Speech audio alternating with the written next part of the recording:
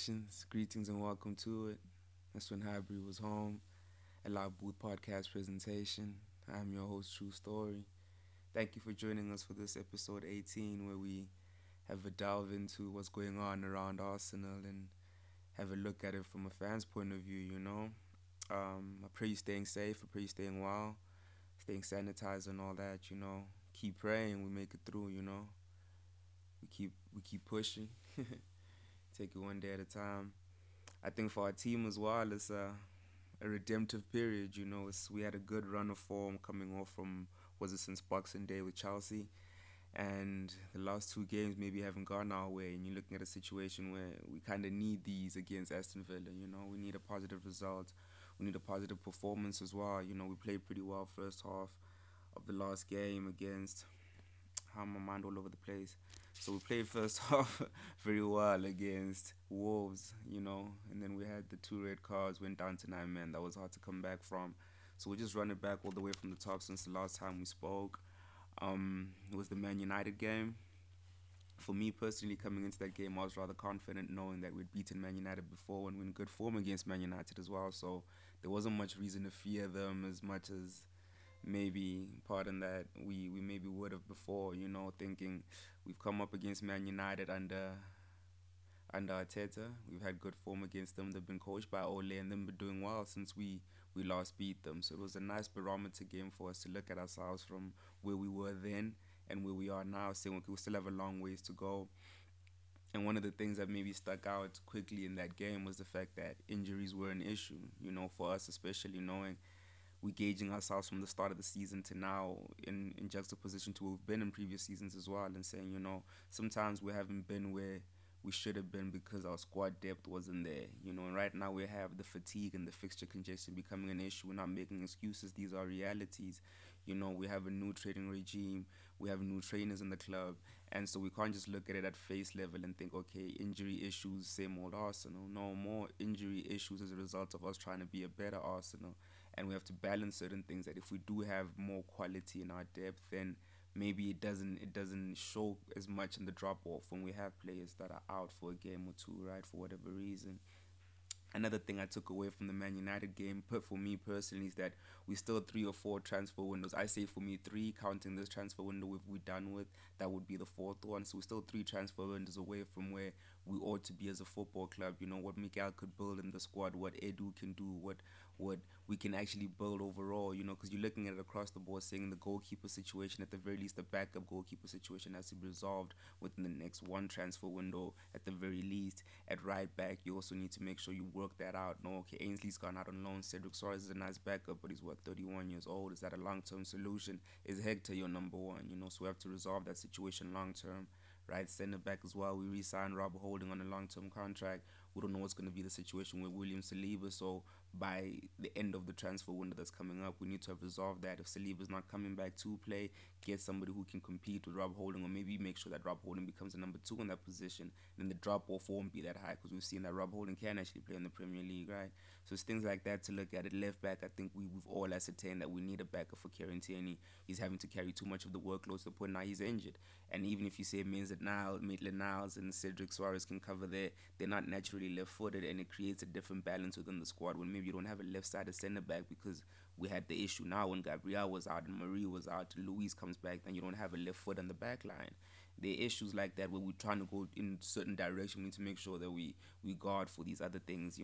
Defensive midfield, I still think we need a backup for Thomas Partey. I like more Neni, but long term, we see when Partey was out, he's not the level he can play with Partey because Partey can compensate for him. But if Partey is out, then who compensates for Mo? If Mo is starting next to Xhaka, it's a very one-dimensional midfield, if we can say. A deep-lying playmaker as well, we have that issue where we're sitting saying, we like Xhaka. Who does Xhaka play next to? You know, long term, who does Xhaka play next to? So we have to resolve that. Central attacking midfield, we've identified Emil Smith-Rowe as our number 10 for the future. We need to now start developing around maybe getting a backup or somebody to compete with him in that position. Odegaard as a signing for just 6 months was great, but that type of profile, we can grow from there. Then work out the center forward issue, where if Uber's not going to play down the middle, then get us another backup center forward whose levels, work out the Nketiah situation on loan maybe at the end of the season, Balogun. If we're not re-signing, we're losing a player in that regard. So we have to go get another goal scorer who can actually be there for the next 5 to 6, 7 years, right? Aside from that, it further alludes that further yeah, that allows me to further know that Miguel needs more time, because you're looking at that situation saying he's done so well. To get to where we are right now, Miguel has done so well to continue building with the pieces that he inherited, and to take the care to say, okay, these are the players that I can build with long term. He tried with certain players, he tried with the Mustafis. It was like he got something out of El Neni that we never thought we had. So there was so much more that he's done with the personnel he has, that he's at least earned himself the grace period to maybe work with what he would like to work with down the line, which means that we have to move on from certain players. This transfer window was so good in the sense that we moved on from a couple players that weren't in his long-term vision. Now we can start to build with players that are in Mikel's long-term vision. And in the long term, we'll start to be able to look back at a game like that against United and actually have comfortably beaten United. Because in this game, we should have beaten Man United. And dropping points for me personally is an issue where this season, yes, it's a rebuild season. Yet it's also important to understand that in this rebuild season, there's some key points and some key performance indexes that we had to hit, right. And one of those for me personally was making sure that we're back in European competition, and the performances as well. The results wasn't the thing we're gonna always look at. It wasn't just gonna be a blanket thing. Just look at the score and look at the stats. It was about the performances, right? And in some games the performances aren't there, and in certain games the performances aren't there with the result being there. Against Man United, it felt like it was one of those games where the performance wasn't all the way up to levels like super levels, yet we played well enough to have gotten a result out that game, a positive result. A draw, some may argue, is a positive result. We will say we should have beaten a team like that, because that would do so much more for the dressing room. That would do so much more for the morale of the team, right? So it's one of those things where my last takeaway from that game was, at the very least, the big match temperament has returned, and it's building, to the point where over time we can see this team be able to go into these big games confident of getting the positive result that they need to get, and also go into the quote unquote smaller games and still get the result, knowing that there's no such thing as a small game anymore for us, right? We are a big team. So if there's a team we look at as a big team that we have to perform against, it's going to be teams that look at us as a big team that have to perform against. So there is no off night for us. We have to perform every single game. But at the end of the day, it's 3 games unbeaten against Man United, which I feel is a good indicator of where we're going. Because they're moving pretty well right now. Yes, they're not as consistent as they maybe ought to be, but if you look at what they've spent on their squad and you look at what we've invested on our squad, right, and how many managers it's taken them for them to return to this level post Ferguson leaving, or Sir Alex Ferguson, let us be respectful. Then you look at what happened for us post Wenger leaving. You're saying, okay, we've been through what now? This is our third manager if you count Freddie's interim reign. Okay, we've been through a couple transfer windows. We've recycled the squad, start to replenish the squad, and redefine the squad in a different mold. Okay, let's see where we can go from there. And the Wolves game was more, for me, it was one of those games where when I just looked at it at the face level at first, I'm just like, okay, surface level, this is a shite performance, a shite result, and this is not where we're trying to go. Yet when you start to unpack the game against Wolves, you start to realize that the first half performance was probably one of our best performances under Arteta, which is a lot to say, right? Because we've won 2 cups under Mandem. We've beaten Man United 3 times. We were undefeated, rather, against Man United. We've beaten City. We've beaten Liverpool. We've beaten Chelsea. And yet this first half performance against Wolves is probably our best performance in totality, just identity wise. What we wanted to do, the high pressing, the creation of chances. Like from minute one we were creating chances. We were being adventurous with our passing. It wasn't just lateral, sideways, backwards. No. We can play a long ball forward. We can break them with a diagonal pass, right? It's nice to see that, and it's encouraging to see that, because over time we will get to where we ought to be. So my takeaways from that 2-1 loss against Wolves, where team selection already was a bit of an issue for us coming into the game, thinking David Luiz had to start in the manager's mind because Gabriel hadn't come back from his COVID issues with a good performance against Southampton, and it hasn't clicked over for him yet. You're looking at that game saying that was a perfect game for him to get his feet under him.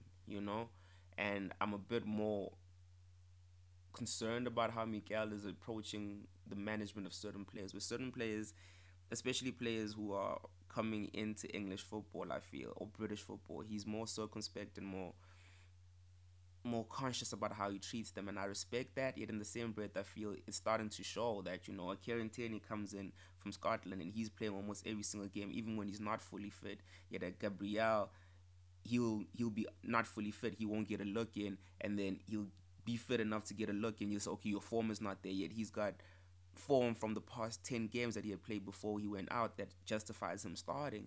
And I know the manager's saying, okay, the best players will start and the players who are in form will start. I say, okay, I understand if Pablo Mari was starting ahead of Gabriel then. But Pablo Mari, who had come in and deputized for him, is out now, which means Gabriel should come back. And in the sake of balancing the squad from a left-footed centre-back position with a left-footed right-footed centre-back position, and that balance of distributing the ball forward, I always thought that's what Miguel wanted to do. So I was very disappointed in him starting Luis ahead of Gabriel, and it hurt to see Luis get that red card in a situation where this is one of the first times you can never get blame David Luis for that red card, and we'll get into it, I guess, a little bit later on. But it's a situation you're feeling he shouldn't have been in that position either. Gaffer shouldn't have put him in that position either. You should understand with the team selection, the injuries we've had, he made the best call he could have made on the day. It didn't work out for us. We'll take that on the chin. Kieran Tierney was out, and with Ainsley Maitland-Niles loaned out, we had to play Cedric Soares at left back, and it's one of those things where for one game, 60 minutes, 45 minutes, it's okay to have Cedric as the backup left back, as you call it, the utility fail-safe left back. And if you have to start a run of 3 games with him there, that's not the best look for us, bro. He's performed well enough, yes, yet now there's also no pressure on Hector to perform on the right side, because now Hector knows, bro, who's gonna come in for me now? Because Cedric is his actual backup. Ainsley's out on loan. KT's injured. We don't have a backup. What Sayed was sold. It's cool. We had to do that business. The Ainsley loan, the Sayed sales / loan. We had to do that, yet we didn't do the business to replace that. And again, like I started by saying as well, I put my hand up and said it was a good transfer window. Well, we have to take 1 point off us, and you didn't replace the left back situation, and you didn't really fix the backup goalkeeper situation, because you signed an injured goalkeeper knowing that it meant Runarsson would have to stay. So basically, just demoted Runarsson from second to third when we thought he was going to go out. You'd promote Ato Konko or Kyle Hine to the third goalkeeper position. So I'd rather in a game like this, when Matt Ryan is out and Leno's out, one of our young goalkeepers is going to come in instead of us having to watch Runarsson at age 25, 26, where we know there's not too much upside in this right here, bro. So it's those little issues that are starting to vex me personally, that it's making it hard sometimes to give Miguel the leeway that I personally give him, but I don't want to complain too much and say I understand. So I thought it through and said, okay, let's explain in totality how I see it and how maybe other fans may not be seeing it. That, okay, sometimes he could be doing better, but this is the situation he has to work with. So we have to understand the VAR decisions.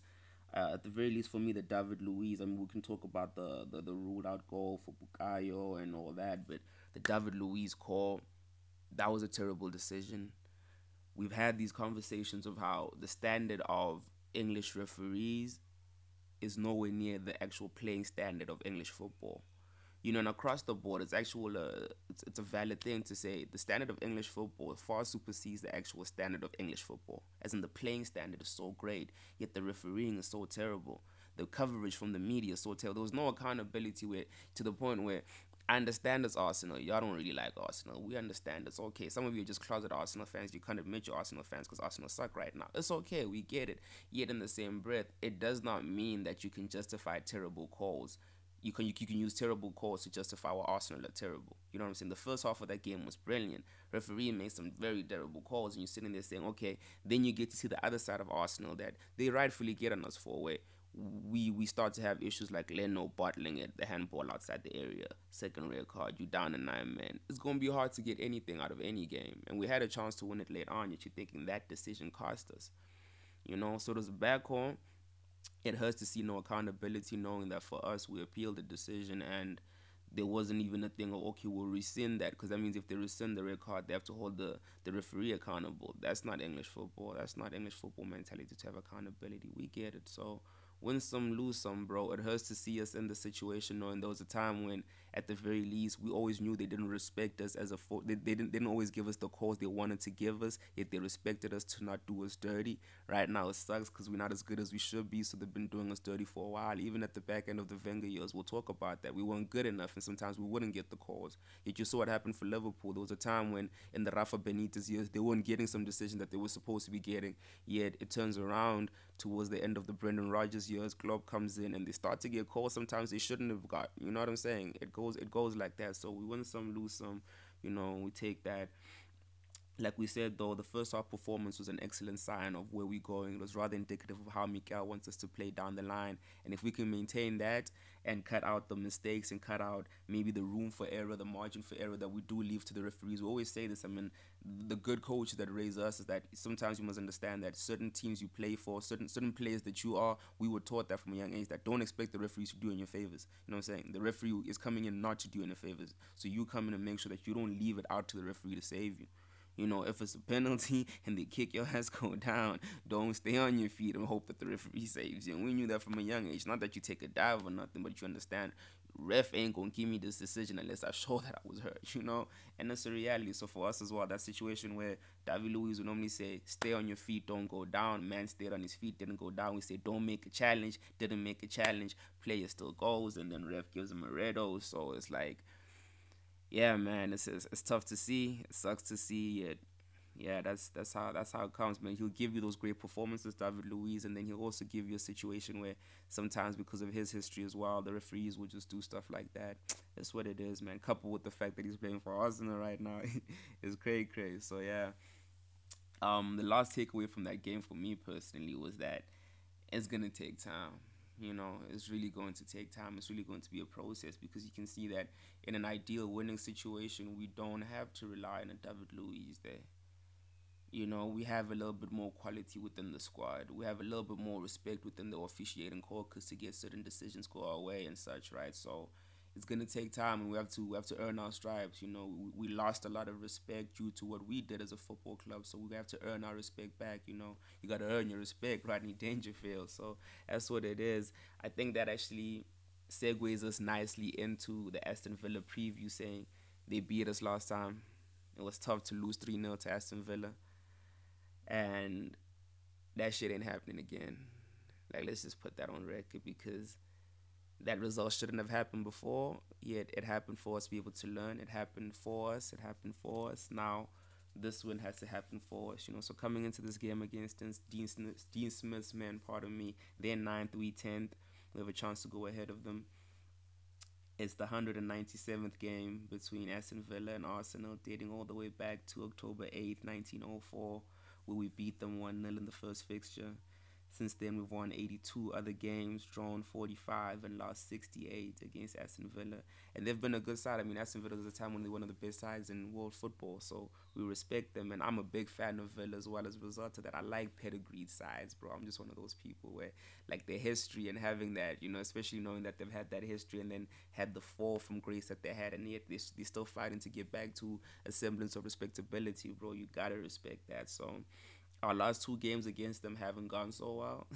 We lost 1-0 away and 3-0 at home against them last year. Not the best results, and we really do need to turn it around, especially knowing that the 3-0 result was this season. Although it was last year, it was this season, so they're not getting a double against us. So we're going to need to put in a performance, and I feel knowing that they have some danger. I mean, I've heard that maybe Ross Barkley may not be available for this game yet. That maybe even just strengthens their resolve. You know, they can actually just play Grealish down the middle and go with runners out wide and just really go crazy. So we're gonna have to be cautious of what they offer threat wise. You know, their last 5 games is literally they alternate a loss with a win, a loss with a win with a loss. So they basically do a win do on their form. You know, that's 6 points out of a possible 15 for them. Our last 5 games have been a loss with a draw, 2 wins and a draw. So we do a win as well, knowing that we can't go 3 games without a win after the good run of form we've had, knowing we picked up 8 points out of 15. Our average is about 10 out of 15 for the last couple of games. Now we've dropped it, you know, with the draw and the loss. We got to pick it right back up. So we're expecting a confident performance from Arsenal. We're expecting a win as well. Like we said, we could leapfrog Villa into ninth and literally just be 6 points off of Liverpool in fourth, which is rather interesting because you realize the season is far from over. You know, like after this game, we have about 16 league games left. There's a lot to play for, bro, and with teams fighting for a lot more than just the league in certain regards. And for some of them, it's uncharted territory being in the top 7, top 8, and it's one of those things where it will open up even more. So we just have to keep our head down, keep our head down, keep working, and just keep trying to get these results. You know, we've dropped a couple points, we've left a lot on the table this season, and it's okay if we keep growing, as long as we keep growing and keep learning from that. You know, we can't just be making the same mistakes, expecting things to change. So Coming into this game, as we said, Bernd Leno, David Luiz are suspended. Matt Ryan, Kieran Tierney, and Pablo Maria doubtful. So it puts us a couple key players down in regards to that. Knowing if your number one goalkeeper's out and your number two goalkeeper's out, that's tough.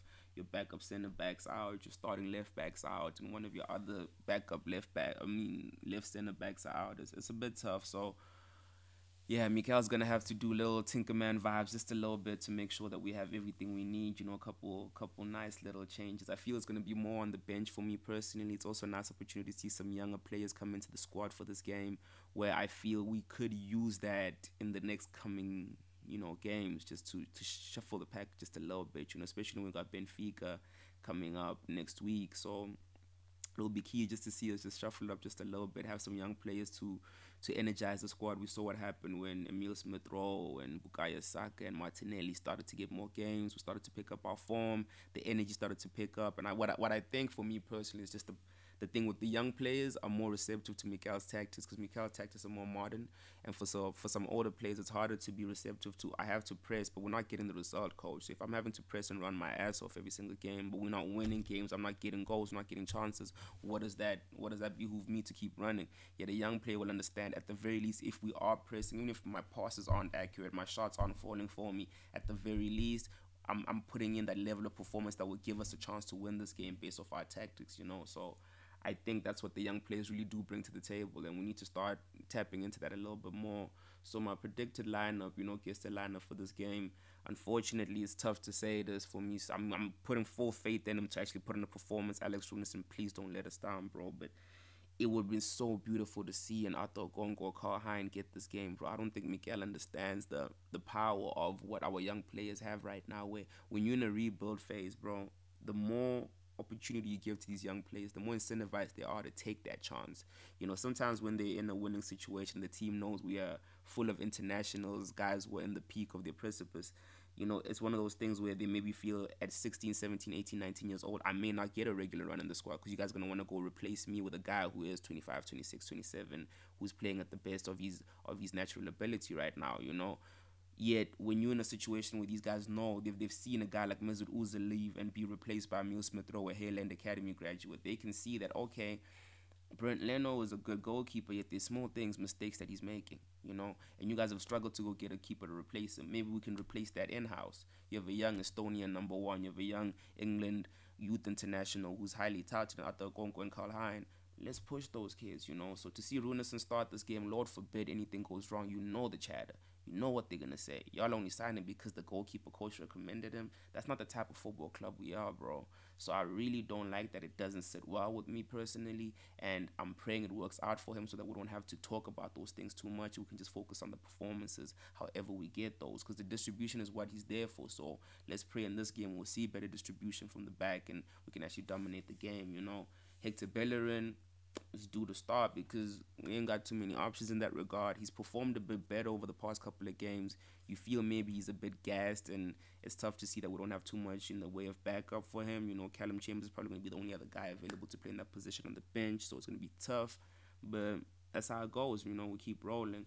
Rob Holding at right center back, he's been very good of late, and I think with all the shuffling that's happening around him, next to him, even on the right side, sometimes Suarez is starting games in goals. He's actually performed very well, and it's one of those things we're going to have to look at the end of the season and say he may be the right center back for us down the line. He's 25 years old. The performances he's given this season, if you just close your eyes and said, we got a right center back last season, you don't know his name, and these are the numbers, and you gave those numbers and the performances, you'd say, okay, well, he's projecting to be a very good player for us. If that was William Saliba's performances over the past season and a half, we'd say, yeah, bro, that's a player for us, right? So, hey, man, shout out to Rob Holders, bro. Gabriel Magalhaes, I feel, should start now because Pablo Mari's out, or doubtful rather. David Luiz is definitely out, and Gabriel needs to reaffirm his place in the squad. For me, because he is our best central defender out of all of them. And I think he needs to start to reaffirm that. The whole COVID issue had him out for a while and came back. The own goal against Southampton dented his reputation a bit. I'd like to see him come back in there, solid performance, Lord willing, even a goal, and that changes everything. Cedric Suarez at left back.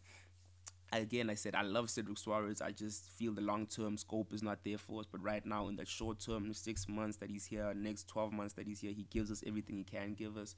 I appreciate that in a player, bro, and more to him, more light to him, bro. Thomas Partey starting in midfield for me with Granit Xhaka. I like that combination, that double pivot. They're growing to understand each other as well and knowing what to compensate for the other one and how the other one can be best, exhibited in their skills. If I can help him do that, if I can play him the pass there, if I can cover his space this way, and then we can help each other out a lot more. And you're seeing that in there where Thomas Partey is starting to boss a lot of games. Yet Granit Xhaka will get the plaudits because Partey is not at full fitness yet. Everything he does is central to what allows Xhaka to shine now. And it's beautiful to see. Ditto for Emil Smith Rowe. I like to see that trio actually start to grow as well because there's a lot of creativity in there. You just don't realize you can unlock so much. Like they each have a part of their game that we haven't tapped into yet, in Partey and Xhaka and Smith Rowe. So across the board in that trio, we could actually find something pretty special. Bukayo Saka outright, our talisman. We're praying for positive performance. It's been tough for him of late, knowing that again the team shuffles around a lot and yeah, man, he's been over relied on, and it's okay because he is a star player and he's growing to understand what his role is as well. So it's beautiful to see that he's got broad enough shoulders to carry that and know, hey, I gotta score the goals, I gotta create the goals, I gotta still press, I gotta lead, I still have to be an example, and I like to see that. Nico Pepe of late has been a revelation as well. What is that? Three goals in his last 3 games. He has to start. I understand Uber's back, but Nico's in form and his play off the ball has been amazing. He presses well. Stuff that we maybe would be overlooking because of his performances before. Now we can actually have time to look into detail and say, wow, this is the distance Nico has covered. These are the recoveries Nico has made. Look at that. This is the space that Nico closes off when we press him. Wow, we like to see that. And he can still give us goals, the creative outlet, that threat on the left side, especially knowing that we don't have a natural left-footed outlet there with Cedric Soares playing that side. That's dope to see, bro. Dre Lacazette for me has to start down the middle because he leads that line so well with maturity as well. Would love to see him get back in the goals again. It's a little quiet, little spell for a game and a half. It means it's so nice to say these days, just a quiet spell for a game and a half instead of a quiet spell for like 10 games. But it's good to see because when he scores goals, he plays even better. And the team plays better around him. I like to see Arthur Gongo on the bench with Callan Chambers, Miguel Aziz, Joel Lopez just covering those defensive positions because we don't have too much depth in the way of that because we have the injuries there. And don't rush the guys back. If Tierney's not fit enough to stay, if any of them aren't fit enough to start, don't put them on the bench. That's just how I feel these days. Because then you start to risk players and bringing them back in, and then we have something happen in the game early, but you can't bring him in, and then everybody's watching the game saying, okay, if he's on the bench, we have a change that we can make in the 30th minute. Why don't you bring him in? And you say, no, the physio said he can only play 30 minutes. Okay, then you shouldn't have been on the bench for us because we might not need him for that 30 minutes. Rather give that experience to somebody else in that 30 minutes, right? And then you'll be fit for the next game. That's just how I feel right now, bro. More Neni on the bench with Danny Ceballos covering the midfield pivot. Martin Odegaard covering the 10 with Gabi Martinelli and Pierre-Emerick Aubameyang as the forward backup options. I feel that gives us a strong enough squad to go into this game knowing we have to get revenge against Villa, and we have to get redemption for those last 2 games. So a strong squad, confident performances, and we take it from there. I'm calling a 2-1, 2-1 Arsenal win. We praying for it too. It's not just calling it like, hey, get those, coach. Like, speak it into existence, positive manifestation. So that's where we at with it, man. Thank you for joining us on these, coach. We pray you enjoy the game. It's an earlier kickoff, 2:30 Central African time. It's one of those games, man, where it's like, rather we get our revenge and then we recoup for the next game, man. So we'll touch base with y'all after these and then see where we go from there. Otherwise, as it has been when Habri was home, a Loud Booth podcast presentation. I'm your host, True Story. Please like, subscribe, rate, and review us on all DSPs where you consume your digital media content. Let us know your vibes, Let us know your score predictions for the game as well, and whatever other thoughts you have regarding the team. What your team selection would have been for this game as well, because it's one of those things where there's not too much you can do aside from the goalkeeper position. I personally would go with one of the younger goalkeepers personally, just to give them that experience, saying, hey, you know what, we have a strong enough squad out there that I'm not exposing you like that, and they're good enough to play. The kids have proven that much this season, that a lot of them are more than good enough to play. They just need more game time, if anything. That's why we loaned out Joe Willock. That's why we loaned out Ainsley Maitland-Niles. and it'll be nice to see a couple more of the other kids get more game time. I know it's a bit competitive in the more attacking places, but defensively starting to open up a bit more. So to see a Joel Lopez get a little run out, even just be on the bench for Miguel Aziz, that would be great for their confidence. For Martin Odegaard, I think it'll be nice for him to get a little 30-minute run out. If once the game is won, Lord winning, we can actually rest, Emil Smith Rowe, rest the Bukayo Saka as well, give Gabby Martinelli 30 minutes. Ditto for Lacazette, if we can get 30 minutes for Aubameyang as well, with the game won. That would be great for us because then we can build up and then go again. So redemption time. We pray you enjoyed it. Thank you for joining us when Harvey was home. As always, come on, you goodness. Peace.